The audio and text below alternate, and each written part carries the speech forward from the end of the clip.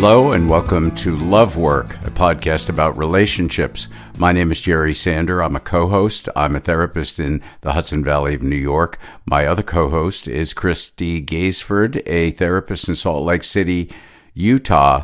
And the topic today, what we're going to talk about, are things that we wished had been true, things that we thought were true about relationships, things we were raised to believe were true, basically relationship myths. Things like unicorns, like the unicorn sightings or the Bigfoot sightings of the relationship world. Hi, Christy. Hey, Jerry. Okay, so I want to dive into this. My first myth was that relationship was something you had or developed when you came into, say, middle school or high school. Maybe a little earlier if that was your bent, if you were precocious or something, but that's when you found relationship. But it turns out we're actually born into a relationship. Yes. That took me a long time to figure out. Isn't that funny? Yeah, with our mother. Yeah, we are born, and in fact, there's a real relationship right there, and you don't have to strive for it or figure it out. I guess you have to figure it out, but suddenly there's someone looking at you and holding you, and that is your first relationship. Yeah, it's true, and it can be really complicated too, especially on the mother side. Yeah, you want to say more about that? Well, I mean, as the baby, it's not like you remember, but as a mother, it's complicated. Like you have so many feelings. You love this baby so much. And you're so tired and frustrated and you don't know what they want and why they don't stop crying. And you want so much to do a good job and you feel like you're falling short on a daily basis. And the older they get, the more complicated it gets. All right, wait, you're really upsetting me here. So you're saying my first relationship ever of all time was with someone who's exhausted, maybe vaguely annoyed, isn't getting enough sleep, doesn't really know how to perhaps take care of herself, and is somewhat ambivalent about my even being here? Well, maybe she's not ambivalent about you being there, but maybe, yeah. I mean, like she loves me, but it's the hardest thing she's ever done. Her whole life got completely changed in one moment, almost. So whether you're a male or a female, it doesn't matter as much. You've just like been born and perhaps are almost overwhelming someone already. Yeah, and I have a funny story. Yeah. I had my first child in New York City, and I took maternity leave trying to decide if I was going to go back. And my first baby could not nurse, and I spent like over $1,000 on a lactation consultant, and I had to do all this stuff. It was so stressful. Nothing went like I thought it would. Oh my gosh. And I remember calling my boss at work, and she said, "Oh, it must be so nice to be home. Do you just feel so peaceful and stress-free?" And I remember thinking, oh my gosh, you couldn't be more wrong. I've never been so stressed in my life. So wow, you just said great expectations, right? Yeah. So there it is, great expectations. I'm having a baby, and then what was the reality? Just the most stressful can't thing even I've ever done. Feed it. Won't even eat, right? Won't even eat. Can't nurse. Got to keep this kid alive, right? Yep. Yeah, and you have to nurse, they say, because all the pressure, everybody. There's just so many things you're trying to figure out. So suddenly there's someone who's going to help you with that for $1,000, and the baby's looking at you like, come on, get with it. Yeah, she's like, I don't know what to do. Nothing's coming out. It's not working. So then she cries and cries and. Oh man! So then the child is dealing with someone who's not only tired, but feeling defeated in the moment, and and feels like a fraud. Like, oh my gosh, I'm supposed to take care of this baby, but if she knew how insecure I really feel about this role, she would not feel secure. So there's that whole Did thing. you expect that at all when you went into like having a baby, in terms of great expectations? Did you expect it to be like that? No, I think I just bought lots of little cute clothes and prepared the nursery and bought the rocker and got everything all ready and just thought I'd figure it out. But I didn't know it'd be so hard to figure it out. Yeah. So the baby shows up and does not say, "Oh, I love the choice of the rocker and the room looks really cute and the clothes are great." The baby just says, "Feed me, feed me, feed me now. I'm going to cry. I'm going to kick," right? And I'm not going to sleep all night. Yeah, I'll stay up all night. You think you're going to go to sleep. You're not. Another true story. I remember going to church like 6 weeks after. Yeah. With my baby, and I remember looking around at all the women who were mothers. Yeah. And thinking, you all betrayed me. None of you all said congratulations. None of you said, hold on, this is going to be the hardest thing in the world. They wow. Said, congratulations, we're so excited for you. And I did. I felt betrayed. But I mean, I understand, but wow, I just remember thinking, none of you told me any of this. Wow.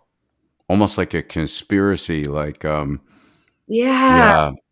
Yep. Yeah, I remember before my firstborn, when I told people at work that my wife and I were pregnant, they said, this was how they talk to a man now. Go out to eat now. Go out and see movies now. Do fun stuff now. And I was like, why? Why are you saying that? And then after our firstborn was born, I totally got it. It's like, you're not going out to do fun stuff for a long time, buddy. Okay, ready for the next myth. Here we go. Find the right person and you're home free. That's a good myth. Now, why is that a myth instead of heck yeah? Why is that? Why are we saying it's a myth? I mean, you want to find the right person. So what's a myth about it?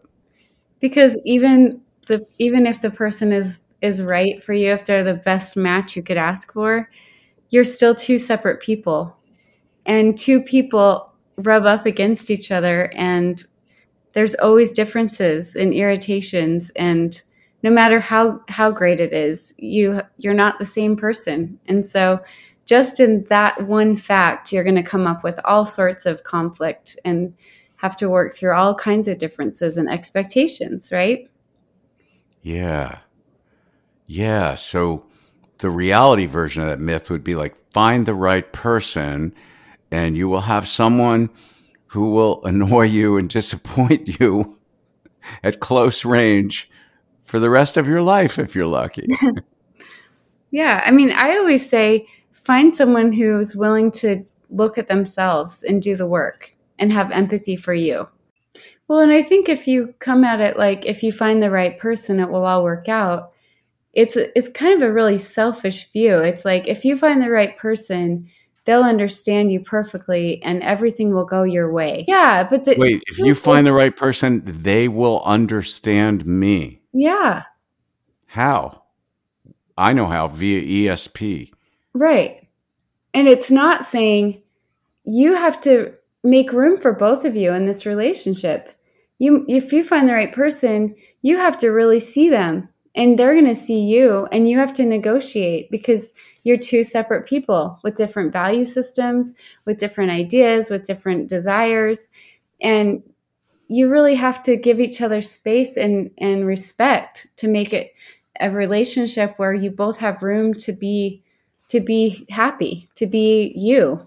I think if you have those two things, you really can work through almost anything. I want to start with, they will annoy you. I want to start with, they will frustrate you.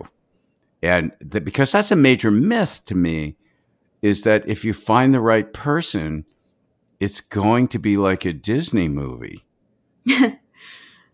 Yeah, isn't it Terry Real who said the person that you find that will complete all your dreams will also be the one to put a burning needle in your eyeball? Sounds great. This is not an advertisement for relationships, right? I don't want a burning needle in my eyeball. No, but I think I said to you the other day, relationships give you endless opportunities to be irritated. Yeah. Right? They're endless. Yeah. But it's how do you handle it, right? And how you handle it is exactly and precisely what we cover in our boot camp trainings. Relationship boot camp sounds a little scary. Could you explain to people what it is and what it's not? We have one coming up next weekend, May 15th and 16th. You know, it's one of my favorite things that we do. It's a group of people and we come together. It's on Zoom. And I like to say, yes, you have to show up and you have to be somewhat vulnerable, but you don't have to share more than you're comfortable with. But it's a place where we dive into relationships. What makes you you? Why are you the way you are? What was your family of origin like? How are you showing up in your relationship? And how do you get in your own way? And how can you do things differently and get a better outcome? I love that thought. You know, I always see people that are trapped between doing things the same old way or the old same way. And we just need some new ways. And if you both learn about it, if you come to the boot camp as a couple, you will emerge with a vocabulary and kind of a common plan and really can get some energy towards changing it up. If you come to the boot camp as an individual, you will be in the advanced class when it comes to forming a relationship. That's what I think. Absolutely. It brings so much awareness to everybody that goes into it that you can't unsee it after you see it. And it does give you a pattern and a place to go to instead of, because we all get stuck in the same patterns that are unhealthy and unproductive. And what I like about it is that both you and I separately went to the boot camp with our spouses and came back having to learn and practice this stuff. And we know it works. I never like it when people talk about, oh, this changed my life. It just feels like so theatrical. I'm not a person to run around saying that, oh, it changed my life so much. This honestly changed my life so much. It changed mine too. You know? Why? Yeah, it just gave me a whole different way of viewing everything from when you wake up in the morning to when you go to sleep in terms of your interactions with your partner and taking ownership of it and having to take responsibility for it, not waiting for some, tooth fairy to come in with a magic wand and fix things for me. So that's why I liked it. It's very empowering. It helps you realize, it gives you such a new level of consciousness or awareness. Yeah. And so you realize, okay, I am contributing to this and I can change the pattern. I love it. All right. So our next one is May 15th and 16th. It's a Saturday and Sunday. It's 11 a.m. to 6 p.m. Eastern Standard Time. So that's like 9 to 4 Mountain Time. And you can register. I think you can access it through our website, loveworkrelationships.com. And you also get a package of written materials that's actually very valuable for the week after and the month after. When you say, wait, what was that? You'll be able to just keep it and practice it. And I think we can confidently say we haven't had anyone attend that hasn't been really glad that they did, that hasn't gotten a lot out of it. People have really loved it. You won't regret it. Okay, back to our myths. I think the third myth is particularly insidious because it involves a kind of confusion about what's my job and what's your job in a relationship. Internal locus of control versus external locus of control is the fancy terms for it. But it plays out in a very particular way. I certainly, in terms of my great expectations, thought if I can only get to the place or I find someone who really likes me or loves me, then great happiness will happen every day thereafter, because that's their job, in a relationship, to make me happy.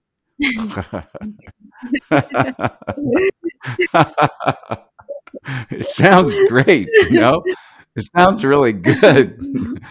But did you think it went both ways, or did you not think? You know what? I wasn't thinking about both ways so much. I guess I would have grudgingly admitted, oh yeah, I guess it's my job to make her happy too. But I was narcissistic enough to think more like, well, what about she goes first? You know what? She goes first. She gets to make me happy all the time, and then I'll return it, Well, it's really funny. Maybe this is our patriarchal society or something, but I thought that too, only the opposite. I thought, oh, I can make him so happy that he'll love being married to me, and he'll give it back because he's so happy that I make him so happy, Like I was prepared. I think that it is patriarchy. Yeah. I mean, we're talking about different sides of the same coin here. But here's the bad news for women in a traditional heterosexual relationship, particularly in marriage, is both sides agree that the woman has the responsibility to bring happiness to the other partner. Yep. And then, that's a kind of traditional sexist assumption. And then if the woman's not, well, then maybe she can work a little harder, or go off to individual therapy and get not depressed, and come and do it. Bring it, bring the happiness. It just makes me angry even hearing you say that, because it's true. I mean, it's wrong though.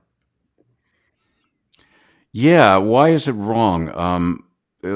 First of all, we have to acknowledge that a lot of us were raised. Well, that's what makes me angry, because it's still out there. I mean, I still see people like that in my practice where, well, yeah, she's not measuring up to what she should be doing. And it just hasn't changed enough yet. The patriarchal society is still. So the focus often goes to the woman as to why has she lost heart and is under functioning and or depressed. And the focus goes away from what are these power dynamics and how did these people set it up, and what were the expectations they brought in? What were the great expectations that they're so upset about now? Yeah. And I think that's the kind of therapy that you and I do. The RLT therapy looks at this stuff right from the first session. Yes. Yeah. I think it's really powerful, the way it's set up and the way you can really see where the expectations were coming from. Thinking back about these myths, it's clear that these are other people's stories. They're not grounded in our own realities. And the type of work that Christy and I do involves looking clearly at our own actual realities and needs, not the things we inherited as fairy tales. And the good news is that the best of stuff can happen once you clear away the way you think it's supposed to be. And that's an act of discovery and creation and imagination that we help people get to every morning, week, month, and year that we're blessed to be alive. I want to thank my co-host, Christy Gaisford. Christy's going to take the lead next podcast.